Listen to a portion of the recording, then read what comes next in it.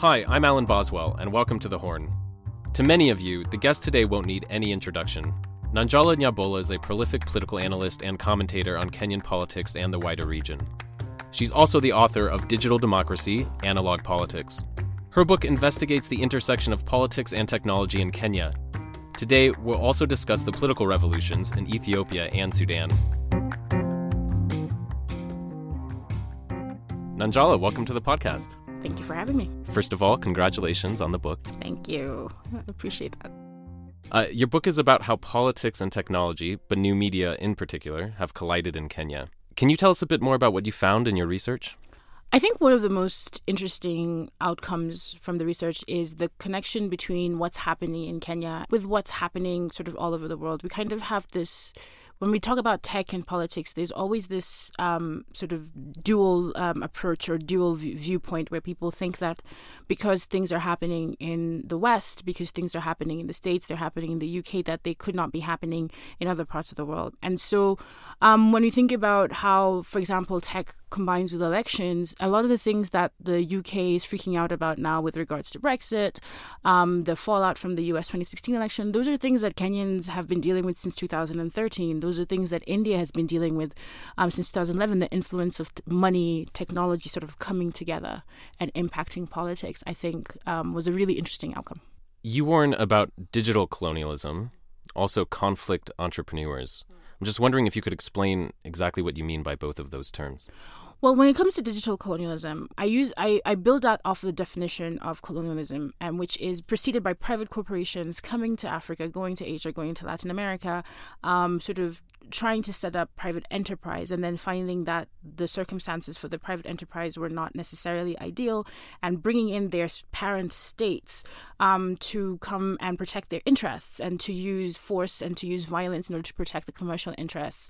When I think about what's happening with tech, I see this pattern whereby Otimorpho Safran, the French company that actually built the tech behind the Kenyan election, gets involved. It's all very dubious. It's all very illegal. Even the parliament said, everything that happened with the single source procurement, not being able to produce the database when it was demanded, all of that was completely against what the contract said that they were supposed to do. And then we sort of complain about it. And what happens? Morpho Safran threatens Kenya with a lawsuit in France for defamation. And it becomes a whole diplomatic conversation about the French government and the Kenyan government, even though it was actually a private tender. There's a private company.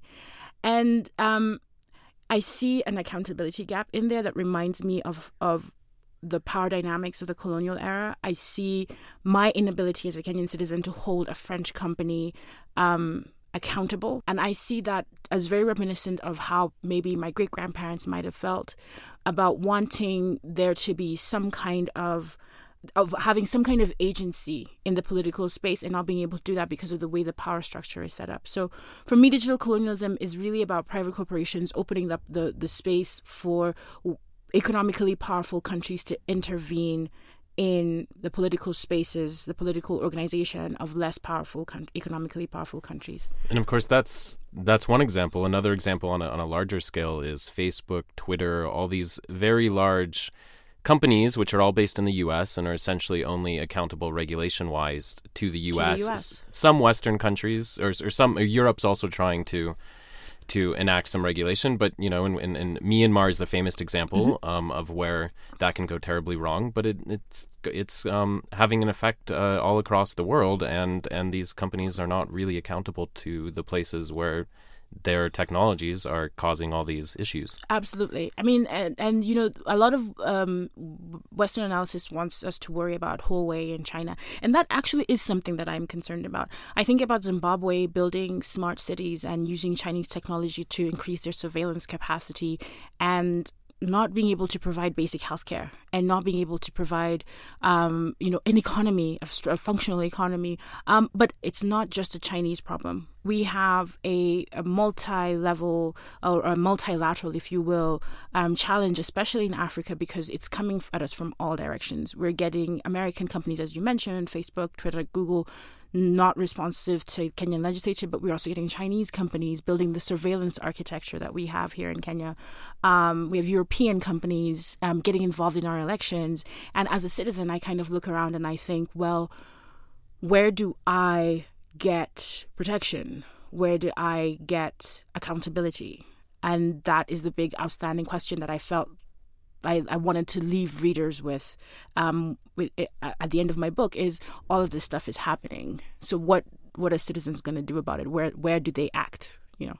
Did you think there was any sort of justice which came about due to the scandal that Cambridge Analytica found itself in, or not really, because essentially what they got in trouble for was how they meddled in US and UK elections? That's precisely it. I think the whole Cambridge Analytica scandal is really a reminder of how little concern there is for the well-being of African citizens. And can you just remind everyone what Cambridge Sure. Analytica did here? So between 2011 and 2013, they were involved with the Kenyatta campaign. At the time, it was the Jubilee Alliance, not a political party yet.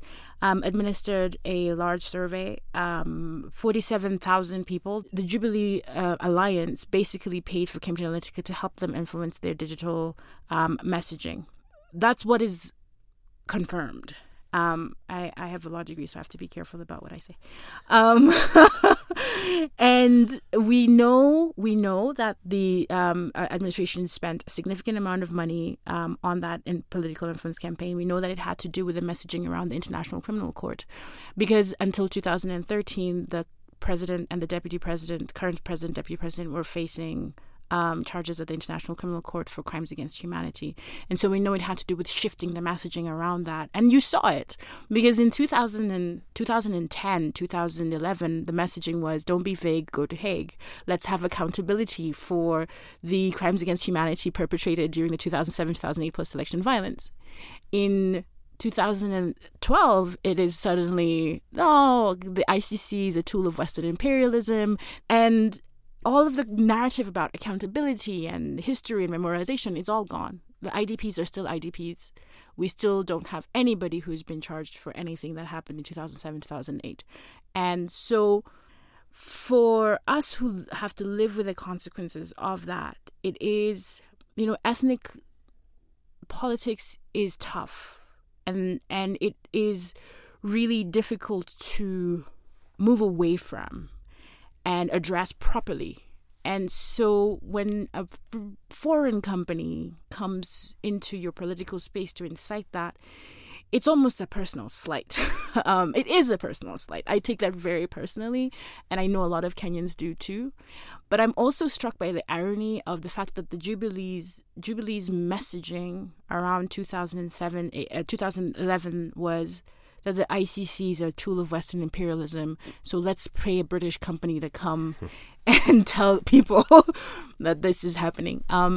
But broadly speaking, that's what happened, and that involvement kind of stretches out into 2017. 2017, we know that for the 2017 general election, Kenya, we know that the Jubilee administration paid $60,000. It's about 6 million shillings to retain Cambridge Analytica's services, and then in late 2018, then suddenly the story broke in the UK, and it was like, oh wait, yeah. Is there anyone out there who might know what this means and what was happening? It's like, well, in India, people have been talking about this. In Kenya, we've been talking about it. In Nigeria, we've been talking about it. We just didn't know who to tell. I think there's something so invasive about interfering in someone else's elections. And it didn't take until it happened in really American elections, I think, for a lot of people to really understand that. And still, there hasn't been a big push to really hold these companies accountable for their actions in other places in the world. I think the only place where there's been significant sustained attention has been in the UK. And that is because Brexit is a life or death thing for a lot of people. And I think a lot of UK journalists have been incredibly tenacious about this, but that is an outlier. And of course, in other countries, really the lack of accountability is the fact that the brand Cambridge Analytica is going to die. It is now a new company same directors, same everything. It's re-emerging. Everybody who left in the previous scandal got a book deal out of it. And but the only country where we've seen people actually try to put the pieces of the puzzle together is in the UK. It's getting overshadowed because October 31st, Everything's getting overshadowed. Everything's getting overshadowed. But the challenge in Kenya was that the opposition also invested heavily in an analytics operation.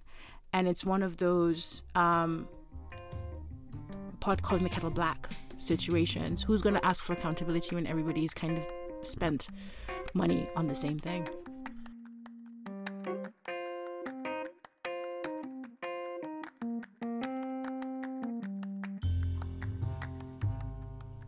Now, your book is about Kenya, but I also read a larger critique in it. You write, contemporary political analysis of African countries is stunted by a crisis of imagination.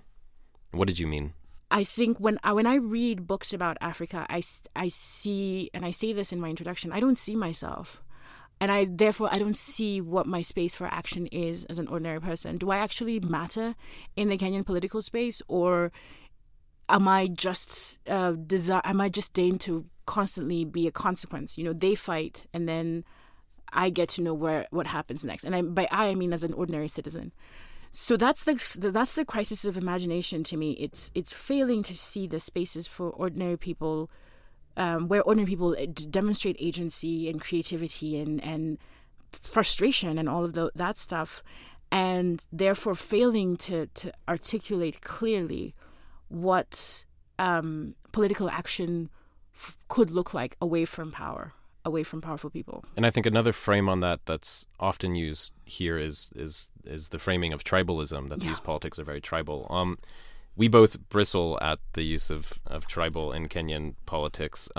Some take this as a denial that ethnic politics is very salient in Kenya, which of course couldn't be further from the truth. But what does calling the politics here tribalism, what does it get wrong? Well, it misses out on how fluid the idea of tribe is. It's not tied to any objective biological fact. It's something that serves a very specific social and political function in a particular moment. But when the social political function changes, your ethnic group can change. And the best example of this is the experience of women. 51% of the Kenyan population is women. The writer Rasna Wara, during the last census, she's ethnically Asian. She was counted as Taita Taveta, because how ethnicity plays out in Kenya is that the husband's ethnicity becomes the family's ethnicity. But she's clearly not Taita. And this is how the count has gone down. If you get married, most times as a woman, you lose your ethnic identity. This underscores the fluidity. But if you focus on where ethnicity is at its hardest, which is where it's at its most contested, that's going to be in electoral politics. That's going to be in power play, the power play between the different patriarchs. You're necessarily going to overstate the impact that it has on general life. You're going to miss out on how people utilize it, instrumentalize it, and negotiate it. And like you said, we're not saying that it doesn't matter. We're not saying that it's not a thing. We're saying that it might not be the thing that people think that it is. I think there's also a causation problem, which is that, is it really ethnic politics that's destroying the country, or is it that the winner-take-all political structure in a way is causing the rise of these ethnic politics in such a way that is really damaging the country? And this is the discussion that I have in the book, is exactly that. Are we, in overstating the importance of ethnicity, making it more important than it actually is? It's the thing we can study. It's the thing we can analyze. It's the thing we can blame. It's the thing we can use to explain. And so we overstate its importance, and then we miss out on other things that are just as important, on other things that are just as salient to the narrative. Because if you look at the powerful patriarchs, the big families in Kenya, you'll notice that a lot of them, they're related by marriage. And we speak about their ethnic contestation as if it is immutable, as if it is essential. Yeah. But really what it is its utility. It's serving a very specific function in the power contest, so they lean on it in that context. Yeah. Now, to move on from Kenya, you write a book on the intersection of politics and technology out here in the Horn of Africa region. And then we have these tectonic shifts in Ethiopia, in Sudan. Did these surprise you? I thought that Sudan would fall apart first, because the centralized military regimes in both cases was clearly fraying at the edges. In Ethiopia, I was in Afar, in the Danakil area. In Sudan, I went all around. And when was this? This was in 2016. Okay. And what you notice about Sudan at the time, 2/3 of the country was inaccessible. You couldn't go to Darfur. You couldn't go to the Nuba Mountains. You couldn't go to Blue Nile. You couldn't go to Kordofan. You could only travel in this little tiny triangle in the east. And even then, you couldn't go all the way up to the border with Egypt because there was a conflict there also. And I felt that Sudan was more unstable than Ethiopia because of the scale of the conflicts. It's a war economy. But I also had the sense that Ethiopia was on a precipice. The main difference was that Sudanese people were very open about their frustration with the Bashir administration, whereas Ethiopians were still very reluctant to directly criticize the administration, very reluctant to engage in political discourse. And I was surprised by the fact that Ethiopia had this massive change. And I think what happened in Ethiopia was sort of the regime also realizing that this thing is not going to hold much longer.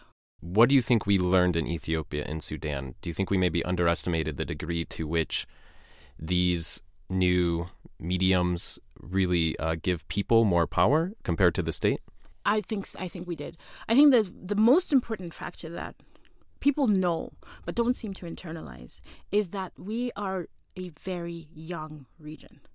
And what digital technologies have done, what social media, new media has done, it's given young people a voice that they don't have on traditional media, that they don't have in politics, that they don't really have in any other space.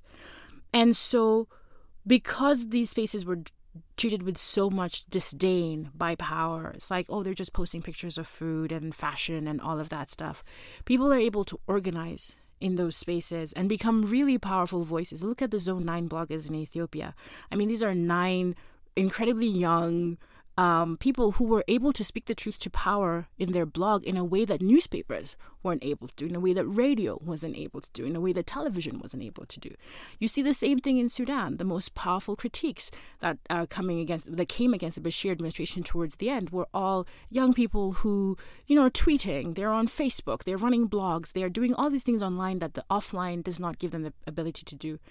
That does not in any way, I always have to caveat this, that does not in any way negate what people were doing. Because you look at Al Jarida in Sudan, the newspaper that would have entire print runs confiscated week after week after week for what they were criticizing the state for. It's just saying that there's also this other potent space that was coalescing, and power was very disdainful of it, and so it managed to become incredibly powerful. And of course the online is not separate from the offline. It's not. In Sudan, when they shut off the internet, they had to focus more on their neighborhood committees and really mobilizing at a grassroots level. Absolutely. And where you get the most out of it is where people are able to do both. Really, the potency comes from being able to take stuff, that organizing energy from the online, matching it up with the structures that exist offline, being able to keep the conversation going even when the internet is shut down, and using the internet to amplify at the very powerful spaces. Look at Cameroon. We're going to see a lot more of these conversations happening, and we need to pay attention to them. Now, of course, this cuts both ways. These digital technologies don't always necessarily balance towards the people. Sometimes they also give the states, significantly more power. I remember I was reporting on the protests that were being attempted in Khartoum back in 2011, and it was interesting because actually at that time, the protesters were using Facebook and other ways to mobilize, and the state found, in some ways crude, but in other ways kind of sophisticated ways of using the digital technologies against them. They would arrest people, torture them, make them open up their Facebook accounts, and then use that to find out everyone else. They would use sometimes they would post, the state security would post, there was going to be a protest somewhere, and then just wait for all the protesters to show up, then just round them up. And this is a constant battle. I think, there's always a give and a take and a push and a pull. How optimistic are you that in the ultimate equation that this is going to, benefit people more than power? I have to be honest, I'm less optimistic today than I was a couple of years ago. And the reason why I'm less optimistic is because of what's happening with the companies. It's because of the failure by the companies to really see what their political role is. You've mentioned Sudan, but this happened in Ethiopia also during the worst of the protests, that the state would get access to people's Facebook accounts. And you had one protester, for example, whose entire family, he posted on he put a Facebook post in Australia. His entire family in Ethiopia was arrested.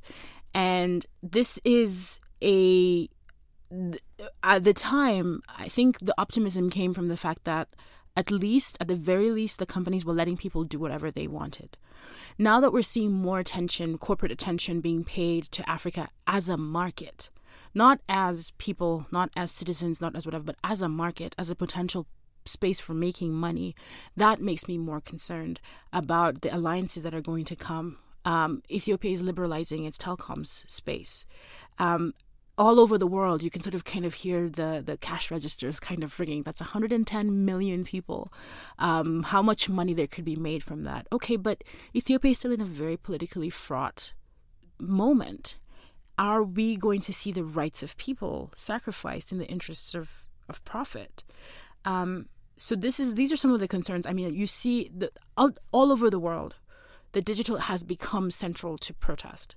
It's become central to narrative. It's become central to mobilization. It's become central to how people explain what their protests are about. But we have different varying levels of engagement from the companies. In some cases, they position themselves as allies to the protesters, to the resistances. In some cases, they position themselves as pseudo-neutral actors, and especially where you don't want them to be neutral when it comes to white supremacy, when it comes to racists, you don't want them to be neutral in situations like that. And then in other cases, they are diametrically opposed to the protesters, either by going along with shutdowns or with providing information. And this has become increasingly common, the shutting down of the internet or WhatsApp absolutely. As one of the first tools that the state power has towards trying to suppress. First line of defense. Even, and this is not an African thing. Hong Kong, first thing they do, let's switch off the internet. This is why I'm a little bit less optimistic. Is I don't think that the digital companies, social networks, app builders, platforms, whatever, I don't think that they see themselves as having a political obligation to the people who use the platforms. The other question which is often raised about these technologies, and social media in particular, is whether they ultimately unite people or whether or not they divide them.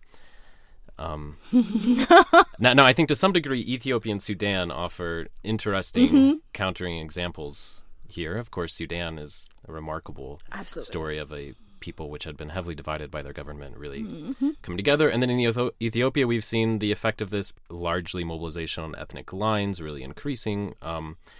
So yeah, are you worried that online communities might end up only increasing polarization and identity politics?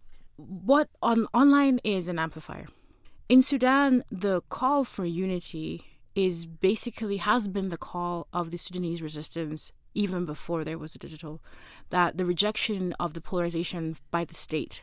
In Ethiopia, you had a state that had mandatory unity, mandatory national identity, mandatory national language, all of these things. And so the centrifugal force is basically people saying, actually, I would rather be Oromia. I would rather be, Amhara. I would rather have that smaller localized identity. And the digital is amplifying that. And so that's essentially why my overarching argument is we have to understand the societies as individual societies, not as quote unquote Africa or quote unquote the developing world. We have to understand what was there before, because it's necessarily going to amplify. Digital is going to amplify whatever it finds and react to whatever it finds in that specific society. This is such a fascinating topic, and I think we could talk about it for a very long time. Before I let you go, I wanted to make sure I asked you, how worried are you about Kenya's 2022 elections?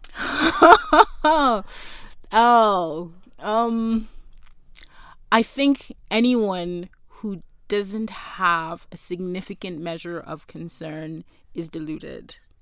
I think the fact that we are not, that the president can't run again raises the stakes, and I think everybody senses that. But the thing that always gives me hope in Kenya is ultimately Kenyan people. And we have shown time and time again that people really just want this country to work. So it's going to be a tension between what the politicians want and what the people want. But overall, I think anybody who isn't concerned isn't paying attention. Nanjala, thanks so much for coming on our podcast. Thank you.